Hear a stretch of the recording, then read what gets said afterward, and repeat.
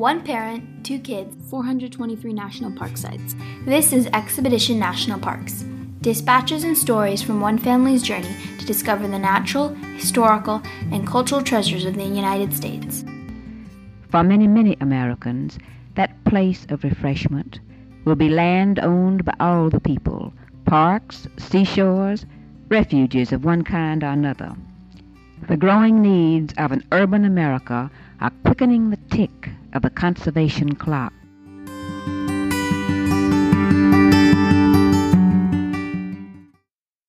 While at the visitor center of the Lyndon B. Johnson National Historical Park, we learned of the important work First Lady Bird Johnson did for the United States. Given our podcast's focus on national parks, we were especially interested in her work on conservation and beautification. With March being Women's History Month, we wanted to further explore her accomplishments. When we learned that we could access her audio diaries through the LBJ Presidential Library website, we knew we wanted to do an episode that featured the First Lady in her own words. We were impressed to realize the full extent of her impact. President Johnson, of course, realized that and made a special presentation to her on July 28, 1968. He gave her 50 pens that had been used to sign legislation related to conservation and beautification. Only a portion of the 300 conservation measures that he signed into law, the legal foundation of the contemporary environmental movement. He also gave her a plaque that read, "To Lady Bird, who has inspired me and millions of Americans to try to preserve our land and beautify our nation. With love from Lyndon." And inspire Americans did she definitely do. Her conservation work continued throughout her 94 years until her death in 2007. Former Secretary of the Interior Bruce Babbitt referred to her as the Shadow Secretary of the Interior, and she was honored with the highest civilian honors, the Medal of Freedom from President Ford in 1977, and the Congressional Gold Medal from President Reagan in 1988. Her signature campaign is usually referred to as one of beautification and is often put in quotation marks, mainly to express that it was so much more than that. In this excerpt of an oral history interview with Michael Gillette, a series he conducted in December 1984 and February 1985, when he was director of the LBJ Library's Oral History Program, she describes what drove her interest in this area, as well as her frustrations with the term beautification. We will be using excerpts from different sources in this episode, and the sound quality varies. We think the value of the substance outweighs the imperfect sound quality, and I hope you feel the same way. How did you become involved in the beautification conservation effort? Let me try to explore that. Shortly after the inauguration in January of 65, I knew I wanted to concentrate whatever I could do on whatever parts of Lyndon's program that made my heart sing, that came naturally, that belonged to me. And so I began to try to acquaint myself with all the facets of it. And all my life, nature, scenery, the beauties of this country had just been my joy, what fueled my spirit, made me happy. And Lyndon made a speech, and as I recall, it was at Ann Arbor, Michigan, and I think it was about February of 65, anyhow, early on into the, and it was a great deal of it was about the environment, about conservation, and I decided that's for me. And Stuart Udall, Secretary of the Interior, who was an expert salesman, came to see me, hoping to interest me in the field of conservation, for the national parks, for whatever. We were both exploring, and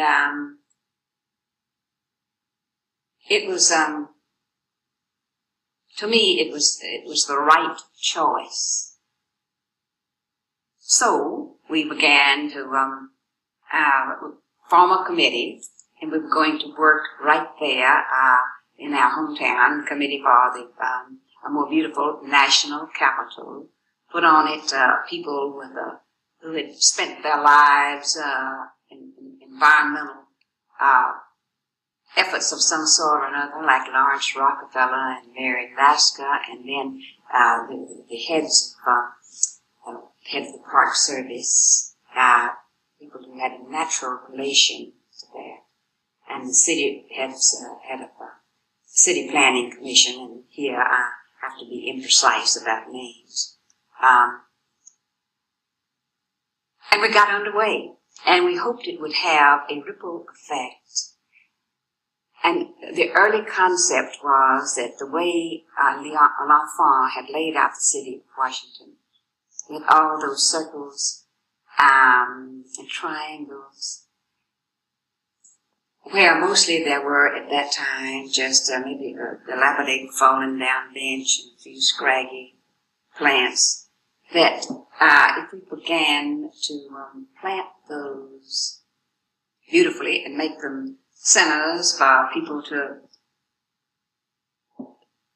sit and rest on a spring or summer day and contemplate our beautiful capital, that it would have a ripple effect not only in pride of people in their capital city, but in their own whole town of Keokuk, Iowa, or Selma, Alabama, or wherever they might be.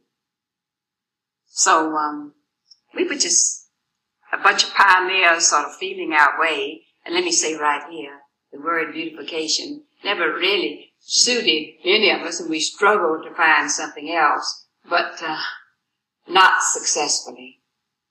So we stayed with the bird. Let me though quickly say, to me it was always just part of the whole broad tapestry of environment: clean air, clean water, free rivers, the preservation of scenic areas. It was just, it had its niche in the whole broad field, which became a consuming interest to me in the next 5 years, and will always be. I am hooked. Was your role in to bring it onto a larger stage or a more national forum and magnify the importance of beautification? Yes. You see, in a way, I think we were both riding a wave and trying to make that wave surge forward. I think the time had come in our national consciousness to look at the environment and question what man was doing to harm it, how we could harness those harmful things without doing, still let free enterprise and industry serve the country, but preserve the environment while we were doing it. And I think it was, we would watch TV and thought whose time was about to come. And I think whatever service we performed was to walk this onto the national stage, put it on the national agenda, and yes, beautification, pretty word though it may be, became sort of the business of the politician, the businessman, the newspaper editor, and not just ladies over a cup of tea. We broadened the scope of it, I hope, I think, and made awareness of it. That was, because the more you read about it, the more concerned you became about the world you had known as a child and how rapidly it could slip through fingers and the next generation would not inherit it as beautiful and clean and full of flowers and open spaces as you remembered. So, in whatever ways we could touch that problem, I tried. She spoke about the term beautification in her diary on September 21st, 1966, during a trip to California. And I know that the people of Monterey Peninsula know that conservation, beautification, call it what you will, is more than just one tree, or one historic building, or one scenic highway. It is a frame of reference, a way of life. She reflected on one of her first discussions with Interior Secretary Stuart Udall on November 20th, 1964 in her audio diary. Stu and I had a moment to sit down and discuss quietly what he hopes I will become interested in, that is, launching a movement to make Washington truly the most beautiful city in the country, with flowers and parks and landscaped areas, enlisting the interest not only of government but of business firms. He had a very well-written memo for Lyndon on 7 or 8 ways that the Great Society was related to his department. One that excited me the most was the planting along the highways of native shrubs and flowers. Several states do not use the allotments that they at present receive from the federal government for such purposes. Another was a plan to eradicate or at least screen from public view the dreadful graveyards of worn-out automobiles, the acres of junked cars that dot the landscape as you fly over the country. And of course his always favorite project is save some wilderness land, and in tune with that, inexpensive family vacations in national parks of great variety, with 1 or 2 new ones being added, one along the seashore in North Carolina, I believe. I think he's one of the most imaginative idea men in the administration. And now it is time for our Outdoor Org feature. During the month of March, we're continuing to work alongside several other outdoor industry and national park-related content creators to feature a nonprofit organization. This month, this is Love is King, an organization whose vital work to help diversify our public lands and make nature a safe place for all people. LIK is a movement led with love and empathy to defend the freedom to roam in nature as a basic human right. Join us in supporting Love is King by sharing and engaging with their work and donating if you can. Learn more about them through the link in our bio and by following at LIK_free2roam and founder at _ChadBrown_. She was a very public champion of preservation of our natural space, and that was by design. With Secretary of the Interior Stuart Udall, she launched Discover America, which were trips to national parks, which were referenced to in the film at the Visitor Center. We had no idea the extent of these trips when we were there. Only later, while doing research, did we realize the full impact. 100,000 miles, 40 tours all over the country, and engaging in a wide range of activities. Crisscrossing across the country while rafting, hiking, camping, beachcombing, stargazing, and learning about American Indian culture. These trips drew widespread press attention, both domestically and internationally, and encouraged people to visit the parks. Journalists were an important part of the equation as media coverage amplified her work both nationally and internationally. She references the 40 European journalists accompanying her to the dedication of Padre Island National Seashore in her audio diary on April 8, 1968. She also reflected on the importance of national parks and the evolution of their creation, as well as President Johnson's accomplishments in this area. I told them how delighted I was to be here on this important day in the life of Padre Island.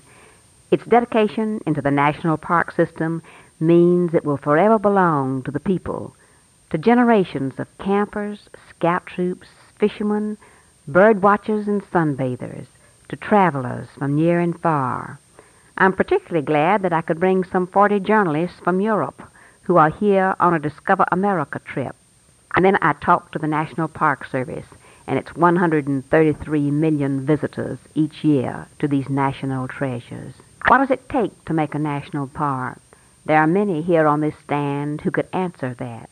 It takes a dream, and I spoke of Judge Oscar Dancy, whose dream it was for more than 30 years, and years of hard work by the believers, newspapers like the Corpus Christi Caller-Times, and then surveys and legislations. And here a bouquet for Senator Ralph Yarborough and the Congressman John Young and Kika de la Garza. And, if I may be forgiven for pointing it out, it also takes a president who recognizes the value of this kind of project. In his years in the White House, the President has secured 35 new additions to the national park system. They comprise over 1 million acres, the equivalent of Grand Canyon National Park and Grand Teton combined. There are now 163 linear miles of shoreline newly preserved at Cape Lookout, Assateague, Fire Island, Pictured Rocks, and Indiana Dunes. The President calls them a necklace of national seashores because he knows well the thirst that is still growing for wild places and outdoor recreation. A few days ago, he launched a program to identify and save other wild islands along the coast. And then I went on to describe a family vacation we had had some 20 years ago along one of these ribbons of sand in the Texas Gulf Coast. It had been John and Nellie and KK and Johnny and a plump Linda and about a 4-year-old Lucy who looked like a little fairy. My mind turns back to it today. We walked the beach and felt that sense of timelessness that envelops one like the rolling waves.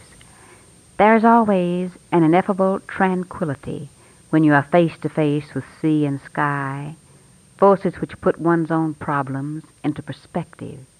I remember the delicious sense of discovery, of coming upon a treasure in the sand, an old blue glass ball that came to these shores by what paths and currents I know not, from some faraway country, perhaps from some Portuguese fisherman's net. It has been my talisman ever since. Each time I see it on the shelf, it invites me back to the wild seashore. And then I said what I hope they will remember, if anything. It takes not only the dreamers, the believers, the legislators, it will take also the keepers, the watchful stewards for national belongings such as Padre Island. So I would urge those who are charged with the facilities that will doubtless be built, not only within the seashore areas, but on its commercial fringes, to make man's structures in harmony with nature's. A plea that the roads, buildings, parking lots, signs, and markers should be tasteful, an assertion that if they were, they would reap dividends over the decades. The national parks were an important part of President Johnson's legislative agenda. He created or expanded close to 50 units. These units spanned the country and were also in urban areas, as both President and Lady Bird Johnson believed it was important that all Americans had access to their parks. It was also during the Johnson presidency that the national recreation areas and the national trail systems were enacted. The legislation for these national trails emphasized the recreation of trails in both rural and urban areas. Check out the link in the episode notes to see for yourself how well distributed the new parks were across the nation. The First Lady herself refers to this in her audio diary on September 21, 1966, following her dedication of Point Reyes National Seashore on the previous day. I talked about what a national seashore could mean as a place of peace in the lives of our people. For one of the dominant facts of modern times is that Americans, who traditionally have been close to the land, now live and work farther and farther from natural surroundings. Every person wants a sense of place, and a place where he can be at repose.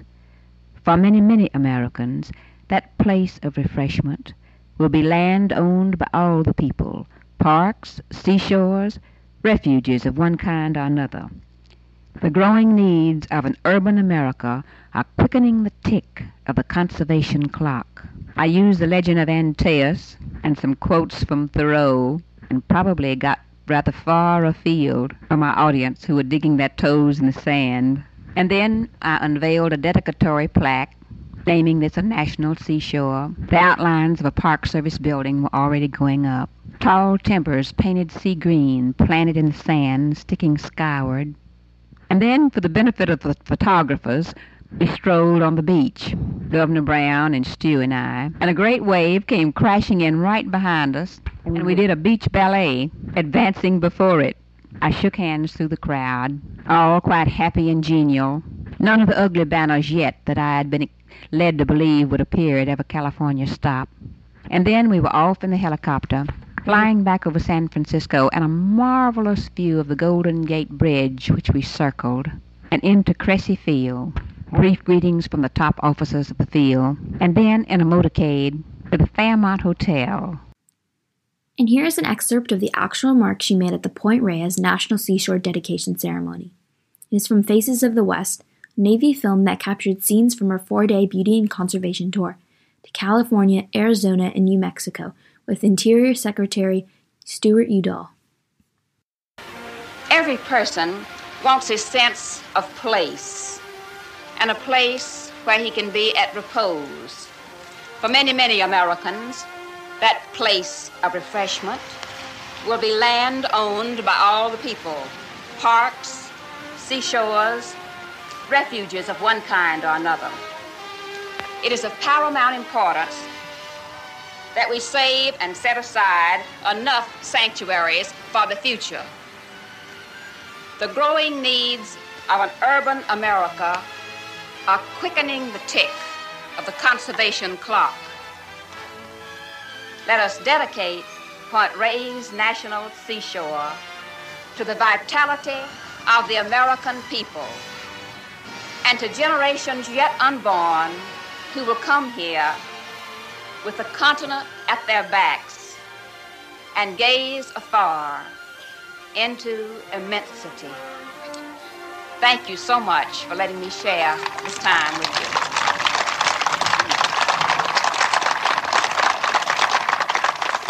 Her remarks at the dedication of the Redwood National Forest also highlighted President Johnson's historic track record. And today, our thriving nation, busy in its efforts to educate the young, heal the sick, and conquer poverty, recognizes also that we must save our natural heritage. We have declared these trees to be a precious part of that heritage. The crusade to save the trees has involved school children, conservationists, congressmen, and concerned citizens all over America. In fact, if the letters crossing my desk are any indication, support for the Redwoods Park has been worldwide. Many people were disturbed by the specter of a freeway slashing through Prairie Creek State Park. Others were rallied by the Save the Redwoods League and the Sierra Club, whose magnificent photographs and publications dramatized the unique beauties of this forest. At any rate, a great many people got together, and when the feelings of this country are felt, when government senses how deeply people aspire to something, things happen. And now the dream of conservationists and nature lovers is a reality for all the people. As many of you know, many of the redwood trees we see today are over 2,000 years old, but their race goes back far, far beyond human memory, 100 million years. They came before the great glaciers. They have survived volcanic eruptions and the upward thrust of mountain ranges. And here on the north coast of California, the ancient and awesome redwoods make their last stand. Surely, 1968 was the year to act. Land prices were rising. The harvest operations of lumber companies were coming nearer and nearer. Time was running out.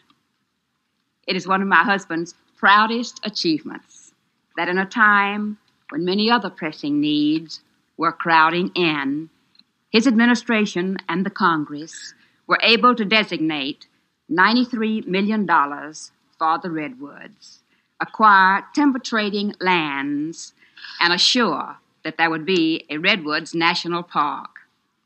Today, I want to express my gratitude to the redwood lumber companies. They have shown great generosity in carrying out the intent of Congress. The change from timberland to parkland is causing a major alteration in many businesses, and I, as one citizen, appreciate very much the cooperative spirit in which they are approaching these transactions. There is, of course, a great deal of work left to be done by all of us. There have been, and I am proud of it, 300 conservation bills passed in the last 5 years, ranging from pollution to parks. But the application of laws by local people makes the difference. In these coming months, as this area marks its transition from a timber economy to a tourist economy, officials of the counties, the state, and the federal government have a great opportunity to cooperate, to plan for the growth of this region. What a tragedy it would be if tomorrow's tourists find a repetition of yesterday's mistakes, neon strips and honky-tonk development. And how wonderful it will be if the planning of the tourist facilities here bring compliments, if the things man builds here seek to match the beauty of what God has wrought. The gift of the redwoods is peace. Here in the woodlands, one can sense the great contrast between the slow, steady life of these trees, with all their majesty and solitude, and our pell-mell daily life, our headlong urban bustle with its taxi rides, red lights, and jet-powered mobility. People who seek tranquility, a chance for reflection, will find and love this place. They will try, and probably fail, to capture this solitude in words. It is impossible to find praise that is adequate.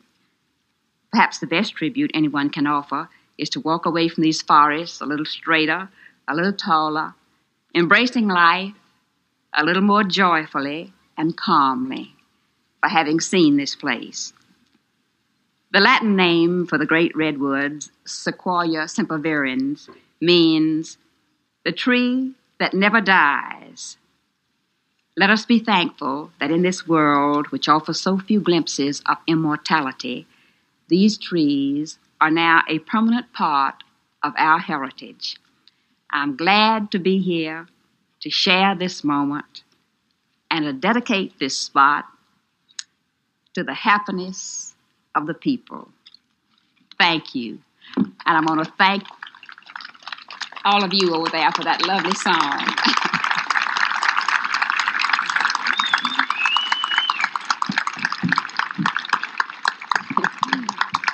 The Johnsons donated their private home in Texas, known as the Texas White House, to the National Park Service but retained lifetime rights to use the house. Following the First Lady's death in 2007, the home was opened to the public on August 27, 2008, the 100th anniversary of President Johnson's birth. I hope learning about the First Lady in this episode has inspired you as much as she inspired us. We end this episode with the First Lady quoting Henry David Thoreau.